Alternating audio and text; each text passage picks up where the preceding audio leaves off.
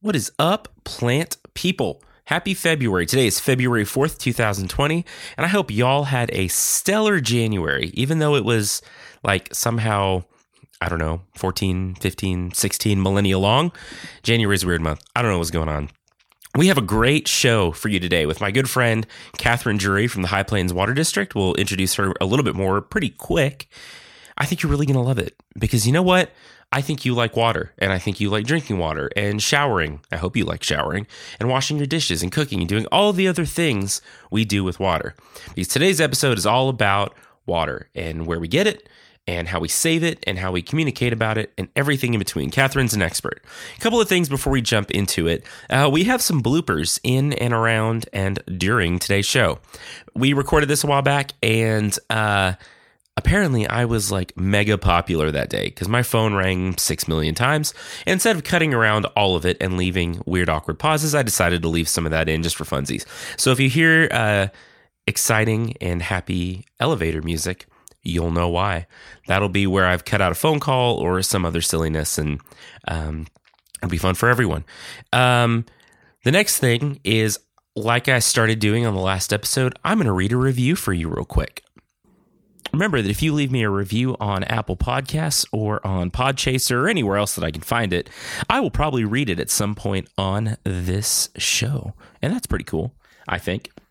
So today I'm going to read a review from, and please forgive me for butchering your name. I actually watched a bunch of videos on YouTube about how to pronounce it, and I'm still not going to get it.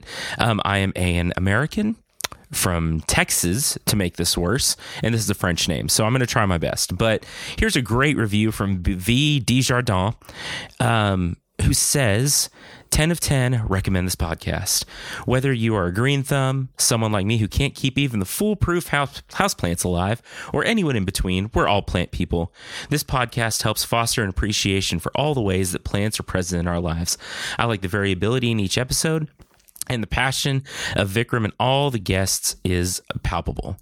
It's easy to listen to, and good luck not smiling when the happy music comes on. Victoria, thanks so much. I want to give Victoria a shout out too, because she's recommended the show several times, and she's just been super cool about this whole thing. So forgive this West Texan for butchering your name, but thanks so much for the lovely words. If you'll leave us a review, I would be happy to read it one of these days on the show. So on to today's business. Today I sat down with, actually I say today, we recorded this way back in it must have been November, but today's episode is with my friend and the Education and Outreach Coordinator for the High Plains Underground Water Conservation District, Catherine Drury. Catherine has a lot of experience in media, in communication, and all kinds of other things. She has been a reporter for a major news outlet. She has worked for our Health Science Center, and now she's doing just a wonderful job communicating about water conservation here in West Texas, where it's dry, and that is a big thing that we need to talk about. So one more reminder before we get into this, that I will be live at the end of February. It's, I believe, the 28th, and is it a leap year? Whatever comes after the 28th, whether it's the 29th or March 1st at LubbockCon. So I'll be doing a live panel. As soon as I get a date, I will let y'all know about it, and I would love to see you there if you're in the Lubbock area. But aside from that, I think we're ready to jump into this. So enjoy episode 7 with Catherine Drury from the High Plains Underground Water Conservation District, number 1.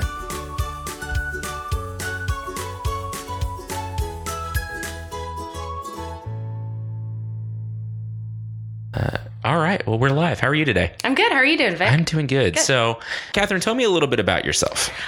So I was raised in Tyler, Texas originally, so right between Dallas and Shreveport. I made my way to Lubbock 10 years ago. So I am officially a West Texan now, I think. Yeah. I've got a husband that lives here in Lubbock with me, obviously, and a 1.5-year-old daughter, and really enjoy gardening and conservation, and I'm real obsessed with water. Yeah. Well, I mean, I think that's a good trait for the job that you have. So, absolutely. Tell us, what's your position now? What do you do right now? So I am the Education and Outreach Coordinator for the High Plains Underground Water Conservation District. like I said, super passionate about water and love that I get to talk about this every single day. Oh yeah. Well, no, that's good because I'm, the point of this podcast, like we kind of talked about, is people that are passionate about the things they do, that like their job. How did you get into gardening? What was your first experience with plants and those kinds of things? Right. So I think this is probably a pretty common story for people. I know this is a common story for you. I helped my grandparents garden.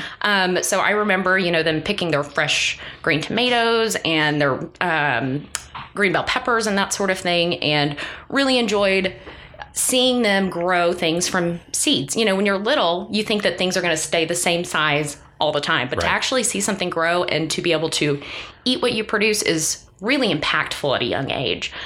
So I saw them do that. My dad did it. I remember tasting fresh radishes like straight out of the soil, when they're still even a little bit gritty from the soil. That's the best kind, right? Oh, yeah. So helped my dad do that and picked it back up when I came to Lubbock and when I started working at a local news station and got to go through the Lubbock Master Gardener class. And that's where I got really interested in water. So I enjoy drought-tolerant plants, native plants, and vegetables. I killed all my vegetables this year. Oh, it happens. I love gardening. Not real good at it, though. Well, it was, what, 1 million degrees every day this summer? Right. Yeah. It was the surface of the sun in Lubbock, Texas. Yeah. Pretty much. Well, like when it's, we planted some stuff out here in the garden it was our fault, but it was like the 1st of August. Right. And then it was like 112 degrees the next week. I was like, oh, everything's going to die. Cool. Exactly. So no, that's cool. And that's, you kind of have I think a wide variety of things that you do. So I want to ask you a couple, just a question about your experience. Cause this podcast thing is very much like a unfiltered kind of media thing. So what was your experience working with, because I know we worked together a little bit when you were with the news station. Right. What was that experience like for you? It was always really positive. So at the time you were an extension agent and, the best information comes from Texas A&M AgriLife Extension when it comes to growing plants, when it comes to resource conservation. Such a fantastic resource and always willing to work with us. So as, someone in the news industry, it's sometimes hard to get people, to come on for an interview. And I always liked giving people practical information, right. Not things that they needed to spend a lot of money on. And so, y'all were always so good with your messaging and clear with your messaging. And that's fantastic when you're having to take a 20-minute interview and put it down into 2.5 minutes for a TV news station. Sure. Yeah. Yeah. No, and that's interesting because I remember one time, I don't remember what we were talking, maybe composting. I'm not sure. Out at the Arboretum. Yeah. And so Kyle Tengler, who was, episode 1 on here, I feel like for whatever reason, what stuck in my mind is that it was like 4 degrees outside that day. Freezing that day. Yes. And like rainy and drizzly. And I was like, what are we even doing? Right. Yeah. It was a little miserable out there. And we've also done it in opposite conditions. Like I remember also being at the Arboretum and sweating my face off. Oh, yeah. So you kind of have to deal with the elements in a lot of those things, but always appreciated the willingness to endure those elements, for a news story anyway. Right. Yeah. Well, okay. So, I guess after that, that's kind of how we met. And then I was doing the extension thing and you joined the Master Gardener class. So how long have you been with the Master Gardeners now? 2015, I think. So about 4 years now. So I currently still run the Facebook page. But, with having a baby, it's kind of hard to make it to meetings and that sort of thing. But I love getting to work with the Master Gardeners. And I get to work with them still in my current capacity with talking about plants and water conservation and that sort of thing. Okay. Yeah. Well, that's cool. So, we haven't actually talked much about the Master Gardener Association on this podcast yet, but can you give me just the I don't know, elevator talk about what do the Master Gardeners do and what's their purpose in our community? Right. So the Master Gardeners are a service arm of the Extension Service or the volunteer arm of the Extension Service. So they're all about getting out evidence-based gardening practices, which is super important. We have so much misinformation online about adding different things to our soil that maybe shouldn't be added to it, or spraying things on our plants that really doesn't do anything. So this organization gets out in the community, shares information, but also does things for the community, like helping run school gardens or helping out at the local arboretum and that sort of thing. So it's a really great service organization that you get a lot of information from the extension and learning through the class, through the intern class. But you also get to give back to the community and get to learn from other people that have gardened longer than you've been alive, So you get to learn a lot of things from them as well. You know what? And it's so funny that you say that. So, so part of my job as the horticulture agent was to oversee and like manage the Master Garden Association, put together like intern classes, all that kind of stuff. So at the time when I started, I was 26 years old. And like some of the master gardeners had, I mean, literally have been gardening twice as long as I'd been alive.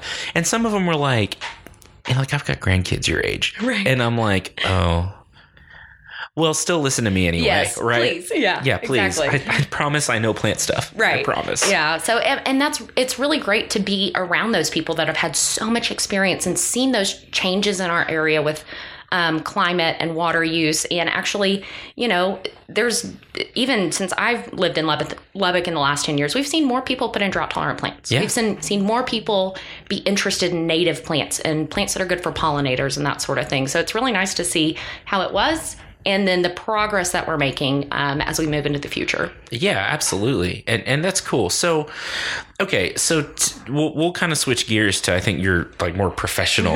Like, I mean, Right. That's not that this isn't professional stuff, but your job now. So, you are the education and outreach coordinator yeah. for the High Plains Underground Water Conservation District number 1. Yes. Okay. You got the whole name right. I'm so impressed. Well, thanks. Yeah. So, with a government entity, you sometimes have really long titles and really long names. Oh my gosh, because they've, the water district's been around for 70 years. Yeah. We were the first one created in the state of Texas. And so we've got that really nice long name. But nowadays we try to go by High Plains Water District kind of in our public capacity because it's a little bit easier for folks to remember. So, But I appreciate you getting the whole 9-word It's a name lot of right. words. It's impressive. Yeah. Well, yeah. And when I was with the extension, it was always like, oh, I'm the Lubbock County horticulture agent for the Texas A&M AgriLife Extension Service. Yes. So when our secretaries would answer the phone, it would be like, I'm going to spend 10 minutes telling you who you're talking to.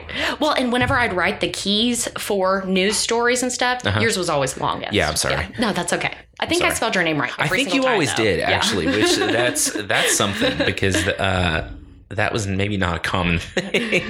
I've seen some fun mashups of your name, though. Oh, yeah. Some really incredible ones. Oh, yeah. Some that showed up on the news. Oh. A lot. Ooh. Like in the little ribbon. Yeah. Yikes. Oh, I don't even care. It didn't even bother me anymore. And it honestly didn't at the time. Yeah. And I always thought it was funny.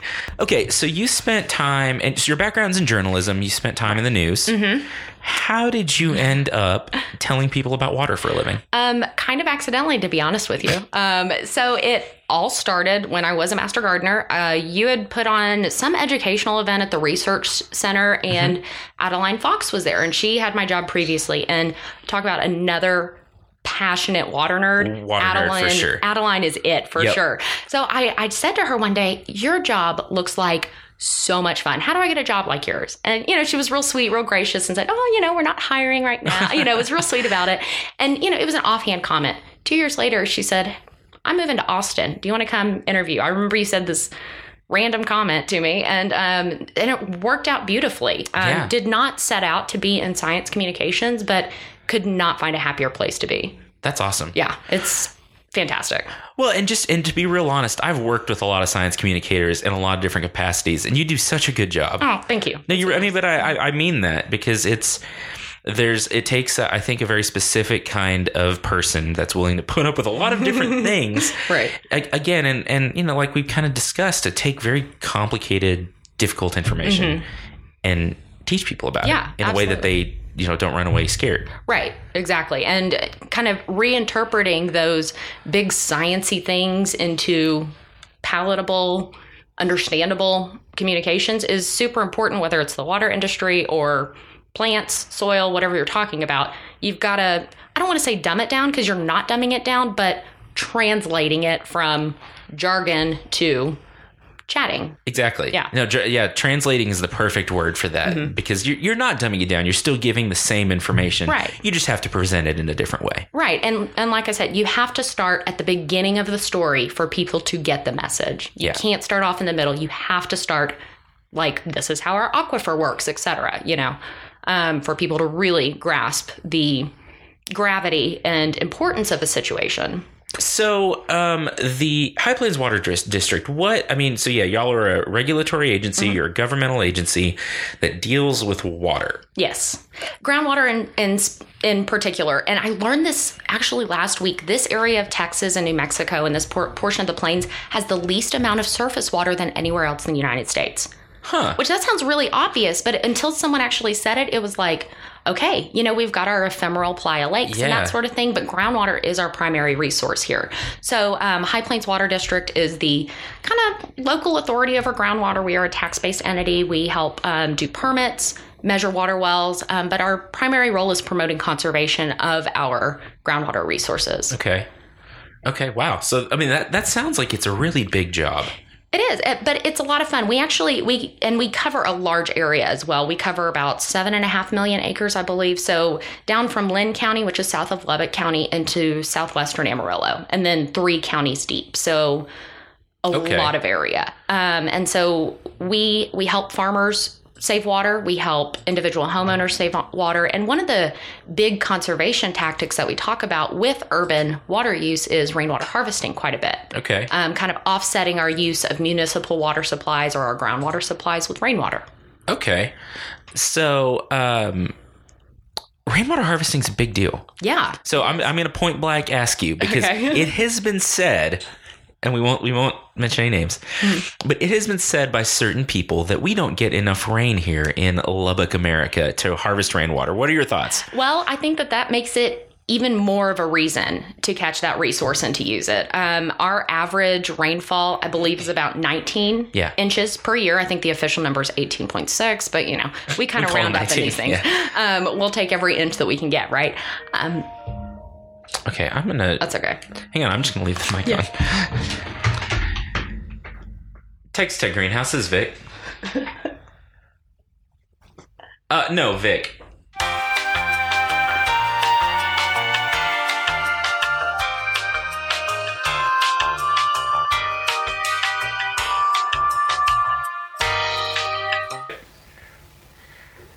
All right, thank you. Bye. Okay. You want to ask me that question again? I don't even remember what I asked you. What did I ask you? We don't get enough rain. Oh, yeah. Okay. Yes. We'll start that as part of the conversation. That is the nice thing about this not being live. Yes, absolutely. Whatever. Okay. So it has been said by certain people that, again, we won't mention their names, that we don't get enough rainfall here to make rainwater harvesting a thing that's worth doing. What are your thoughts on that? Well, I think the fact that we only get 19 inches of rain a year is the perfect reason to be collecting all the rainwater you can. 19 inches a year on a 2,000 square foot roof is over 23,000 gallons of water that you can catch. That's a lot of water. Yeah. I mean, that's definitely enough to sustain a vegetable garden for a couple weeks at least. Oh, sure. A couple months. Yeah. The problem with our rainfall in West Texas is when it comes. You should be here the 2 days that we get those 19 inches. Yeah. Sorry, that is an overdone joke, I don't even care, love but it's true. It's funny because it's true. Exactly. So, it's designing the systems to catch those large rainfall events that can sustain you through our really dry months of July and August. Sure. Okay. Well, no, that makes sense, because I think it's kind of a challenge sometimes, because it's funny when people come in from other parts of the state or country to live here, and they're just like, what have I done? Right. We have a faculty member who moved here from, I guess he came from, I can't remember if he's from Connecticut or Massachusetts, but the Northeast somewhere, right, where it rains and there's weather and fall, and he moved here in January. So he got to experience some winter and some spring. And this spring was a good one. Yeah. But it's like, people come here and they're like, this is, I mean, it's interesting because, we'll get months, like literally months with no rainfall. And then we catch up in a weekend. Exactly. Well, and one other myth I'd like to bust while I'm on the record here. Yes, absolutely. Rainwater harvesting is not illegal in the state of Texas. Thank you for saying that. I wish I had $1 for every time someone asked me, well, isn't that illegal? And part of me wants to say, I work for a government entity. Would I be telling you to do something illegal? But that's a very good point. I try to smile through it and say, no, it's actually encouraged by our state. you get sales tax breaks, you get all kinds of different things. Your HOA cannot tell you not to put up a rainwater harvesting system. So you're good to go. Rainwater harvesting is alive and well in Texas. So why do you think it is that people think that? Because other states do regulate it more heavily, and it's kind of understandable. Only up until a couple of years ago, it was illegal in Colorado. 2/3 of the rain that falls on Colorado is allocated downstream to other states. So I can almost see that being a good excuse, but at the same time, so people get those ideas from other places. Okay. But no, rainwater harvesting has always been legal in Texas. Texas Tech Greenhouse, this is Vic.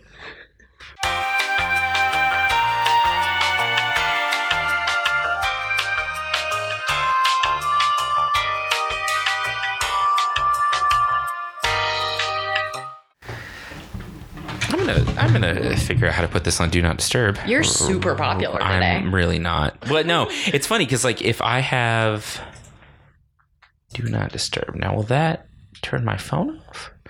I don't really know. We're gonna find out.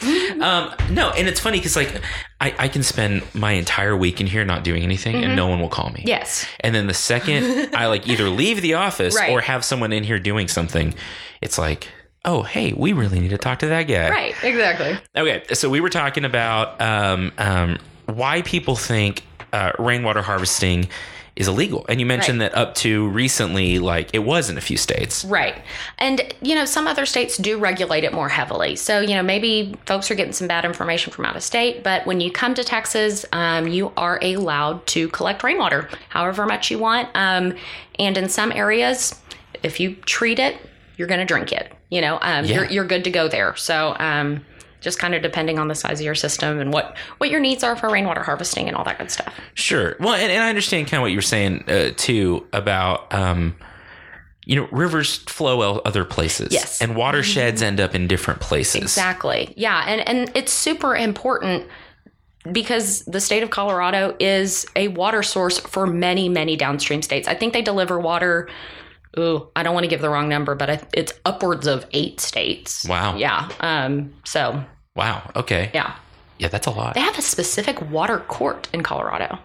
Really? What is that? What is that even like? So from how I understand it, again, I've lived in Texas my whole life, so sure. I don't know a ton about Colorado water, but apparently everything's kind of based on historical rights. And so there tends to be some disputes when we talk about historical water rights.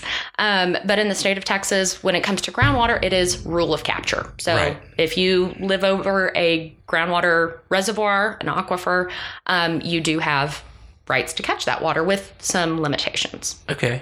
No, that makes sense. And, but water ends up being a big deal. Oh yeah. I mean, obviously water is a big deal, but like people get pretty worked up about it. Yeah, absolutely. Water is vital for life. It's kind of unsexy to talk about, to be honest. People think water is always going to be delivered to them for an affordable rate. And as we, continue on with, extreme weather events and droughts and that sort of thing, water does become a bigger issue, particularly in those drought years. Yeah. We can talk about climate change. That's okay. You can say climate change. This is very much a we believe in climate change podcast. Me, I try to be a little bit, No, and you have to be. Partisan about things. But yeah. No, you have to be. And I played that game a lot, doing extension work. Exactly. I think that's maybe an interesting thing to talk about is the education aspect of what we do. Yes. And, I've mentioned it before about how, we spend so much time and energy and all of this, like trying to educate the people we work with. So, you're obviously passionate, or it's obvious to me that you're passionate about educating people. So how is that part of your job? How do you feel about the task of taking all this information that sometimes is a little scary, right, and delivering it to people? So, you do have to make things palatable to people. You have to start at the beginning of a story to tell the whole story, and for people to really follow you through as to why you should be conserving water today. Right. Because this is a limited resource, and we need to be mindful about the way that we use it, because we don't have a lot of recharge in our area. So every bit that we pull out is not going to be added back in. So we do, there's no cause for alarm. People are just needing to conserve more and more as time goes on. And as, like I said, as our weather patterns are changing, as we're getting drier out here, we are relying more on our groundwater resources when we don't get as much rain. Sure. So every bit that we can conserve makes a difference and helps us get through those really dry times. Yeah. Well, and that's, I think that's a great message too, because with this whole discussion, whether it's climate change, whether it is water resources or food availability, all these people tend to take very extremist stances on it. Yes. Like either we're all going to die tomorrow or there's absolutely no problem. Right. And I don't feel like from the... those are the loudest voices. I don't know that that's necessarily all, everyone is either, on the black or white side of the issue. Sure. Most people are on the gray, but the loudest voices are those that are the most extreme, that tend to be the most extreme. Yeah. And so is that something that comes up a lot when you're doing classes, do people I don't want to say freak out, but do they expect it to be one way or the other? They do. Yeah. So really the most often question I get is, when are we going to run out of water? Mm-hmm. That is a hard question to answer because it depends so much on our behavior and our conservation practices, as well as technology. As technology is continuing to advance, people are using a lot less water in agriculture, in their lawns, in their homes. So you can't put a number on an aquifer. You cannot put a number on a groundwater resource. But that's why you should take steps today to make sure that those things don't happen eventually. Yeah. No, and I think that's great. And I think the idea of, and I definitely agree with what you said, is that whether it's this kind of stuff or politics, the loudest voices are the extreme voices all the time, I think. Which is why I think it's important to hey, if you're worried about water and there's a class in your area about your water, go to the class. Yes, go learn about it. Go learn from the people that are actively researching and actively measuring these things. Yeah. And, you can get a headline or a snapshot or a tweet from someone online that totally changes your opinion on things, but go to the source, go to the scientists, go to the people that are hands-on, knee-deep in the trenches in studying this, and don't just rely on these little sentences or these little snapshots that really cause a lot of shock and alarm in a lot of cases. Oh, yeah. So, if it's not clear, memes are not a good way to build your worldview in general. Right. That's probably not the best, thing to take when you're trying to build your opinions about things. Right. Exactly. But I think that memes and Twitter and those sort of things definitely have a place to at least starting a conversation. Yeah. If they're done right, that is, Yes. Right. Yes. Yeah. Well, I think they often start a conversation. I think it just depends on how productive that conversation end up being. Yes, exactly. Right? People are talking about this stuff. Yeah. But it's does that get anywhere? Or are we just... So no, I think we've diverged a little bit. Right. Sorry. No. But that's my fault. But I think that it's interesting because I think that a big piece of a lot of what we're talking about is the public outreach and the public perception and all of that. And so, that, because I know that's always been a big part of my job is how do you manage the public opinion? Right. Maybe manage isn't the right word, but how do you address the public opinion and those loud voices in a way that's scientifically accurate and all of that? Absolutely. Yeah. And, my background in journalism kind of laid the groundwork for that. Always looking for the truth, always looking at, making sure that people are educated in the truth. Yeah. Super important. I don't know if you can hear on the... I heard that definitely went through my headphones. I heard it through my headphones, but there's a fly that has managed to get in my office, and it is... It's our third guest today, second guest today. Yeah, he's our friend, something. I don't know. Yeah.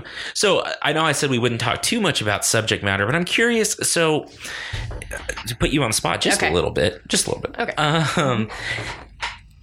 People, I think, in general, have no idea what an aquifer is. Ooh, yes. Right? It's this underground thing, and we, stick a straw in it and we get water. Right. I think that's okay. I'm not trying to be a jerk, but but you're right, though. I mean, I've had lots of adults that have said, oh, it's like a big lake or an ocean under the ground, and that's not necessarily the case.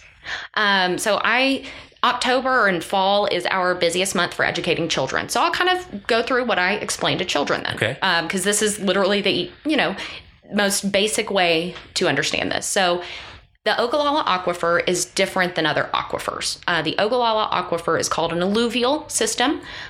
So it's a sand-bearing formation that has water trapped in it, basically. It's not a karst system, which is like down in Central and South Texas, that is more like a open body of water under the ground. So our aquifer has some ingredients. We've got gravel, clay, sand, etc. And then, of course, water in it. So water is actually trapped between sand and gravel particles. Okay. Yeah. So the way that they construct wells allows water to flow into those wells without allowing the sand and gravel to flow in. And that's the producing part of our aquifer. Huh. So you cannot blade back the sand or the surface of the soil and see waves or anything like that. It's like a wet sponge. Kind of, yeah. Maybe. Yeah, exactly. Okay. Yeah. So, and in that same kind of note, it's, our soils aren't soaking it up or anything like that. It's water that's hanging out in the pore spaces, basically. Gotcha. Yeah. Okay. Yeah. Well, that's interesting. And so what does that mean? So, we talk a lot, I guess, in the industry or just in the field in general about recharging an aquifer. Yes. That's a big thing that's discussed, from here to California, anywhere that aquifers are used as a major water supply. Yes. You've got, from what I've read a little bit, cavernous aquifers that are sealing up in some places and collapsing and all kinds of bad stuff. Right. So how does recharge work for us? So recharge is a super slow process for us because that water's having to move through so much sand medium and gravel. It takes it a long time to get to our aquifer. So the scientists say, on average, about half of an inch of recharge per year in our area. Wow. So if you can imagine, if you're taking out 6 to 12 inches and only adding half an inch back, there's a deficit there, right? Wow. Yeah. So that being said, though, playa lakes are super important to the recharge of our aquifer. Mm-hmm. So underneath a playa lake, we can experience between 10 and 100 times more recharge than on regular flatland. So 10 or 100 times more, that half inch. I've got a farmer friend in Duff Smith County who has actually tracked his recharge around his playa lake on his property. And he's also got some really great other conservation practices, only irrigates about 10% of his land per year, etc. But there's some wells on his property, even ones that are kind of northwest of his playa that, you really wouldn't expect to see recharge in, but those are experiencing recharge because of the playa lake. One of his wells went up 12 feet over the last 3 or 4 years. Wow. Yeah. So the thing about playas is, though, only half of them. Okay, so we started out in Texas, I believe, with about 23,000 playa lakes. So 100 years ago, lots and lots of playa lakes. Mm-hmm. Nowadays, we are developing over them. They're silting in because of sand and everything washing into the basin. So that does affect the recharge rates of these systems. But only, I believe, a quarter of them are actually functioning playa lakes.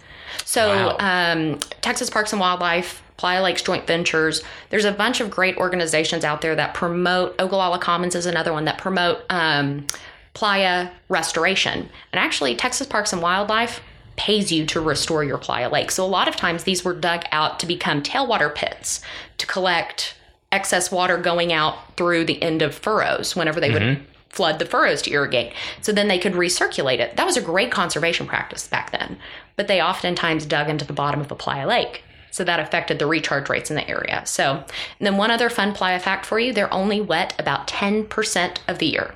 So they are truly ephemeral wetlands in our area. They're not really a lake. Right. It's an ephemeral wetland. Right. So they're, that's super interesting.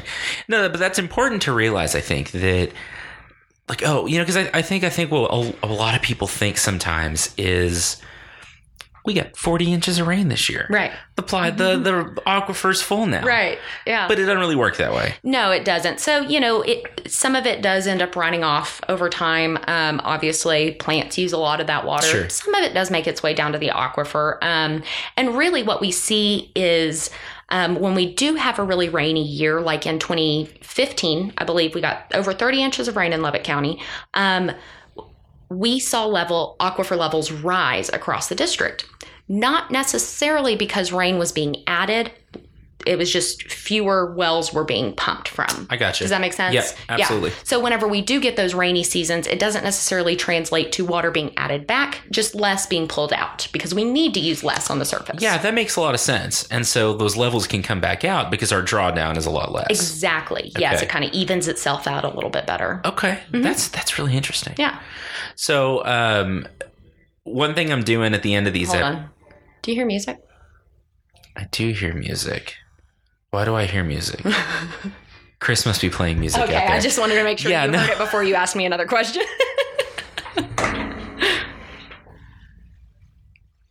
How loud is his speaker?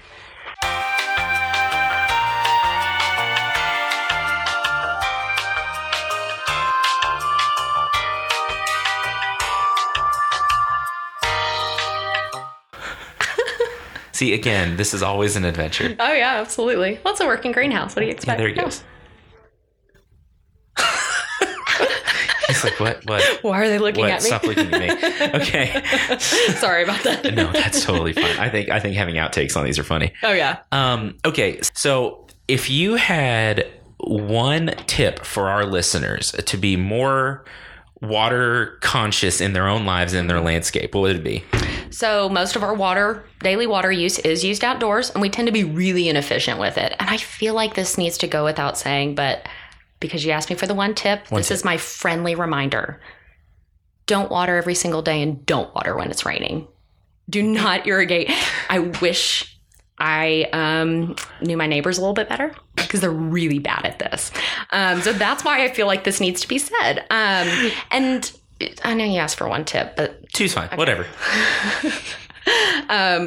So also don't water in the middle of the day. We see a lot of that out in our rural areas where people are watering at noon when the wind is blowing 20 miles an hour and it's 90 degrees outside. It's just not efficient. So make sure you're watering in the mornings. Yeah, you heard it here. Water in the morning. If it's raining, turn off your sprinklers. Oh my gosh. And just use some common sense. Yeah.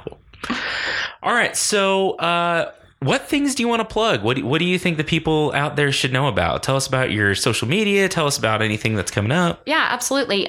So High Plains Water District is very active on Facebook and Twitter, as well as our Instagram page. You can find us at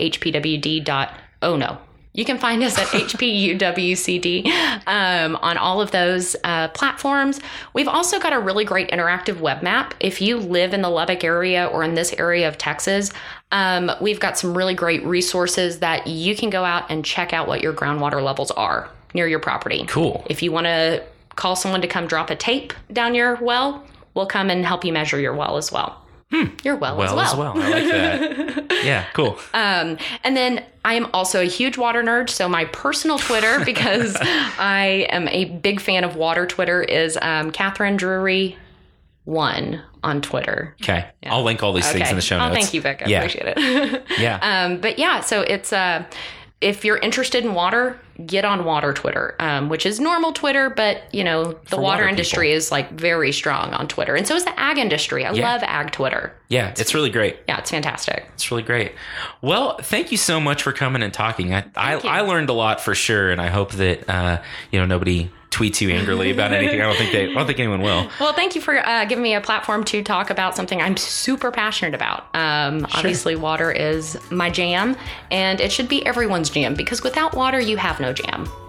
Right? I'm putting that on a t-shirt, and we'll make a sticker. I love it. Remember that, folks. Without water, you have no jam. Thanks for listening. We'll see you next time. But really, I'm making stickers.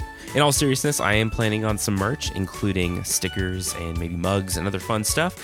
So if you would like to get a Water is My Jam and a Pain in the Asparagus and other fun stickers, stay tuned. We'll have some of that coming up in the next few months. Thanks again for listening. As always, you can find us on social media as Planthropology or Planthropology Pod, depending on where you're looking. You can find all of our episodes, links to our social media, other content on planthropologypod.com. As always, as well, thank you so much to the Texas Tech Department of Plant and Soil Science for sponsoring and working with us on this podcast. It's really appreciated, and it's been a lot of fun to do, and I think we've reached a lot of fun people this way. So thanks so much to you, most of all. Rate, review on Apple Podcasts, on Podchaser and anywhere else you can. In fact, right now, I'm running a special that if you write us a review on either service, take a screenshot of it, send it to me at plantanthropologypod@gmail.com or on social media, and I will mail you a Plant People Are Cool sticker for free. Thanks for listening. We'll see you next week when we talk with Kristen Bingham, professor at South Plains College and host of the Catabolic Conversations podcast. Take it easy, and we'll see you soon, you cool plant people.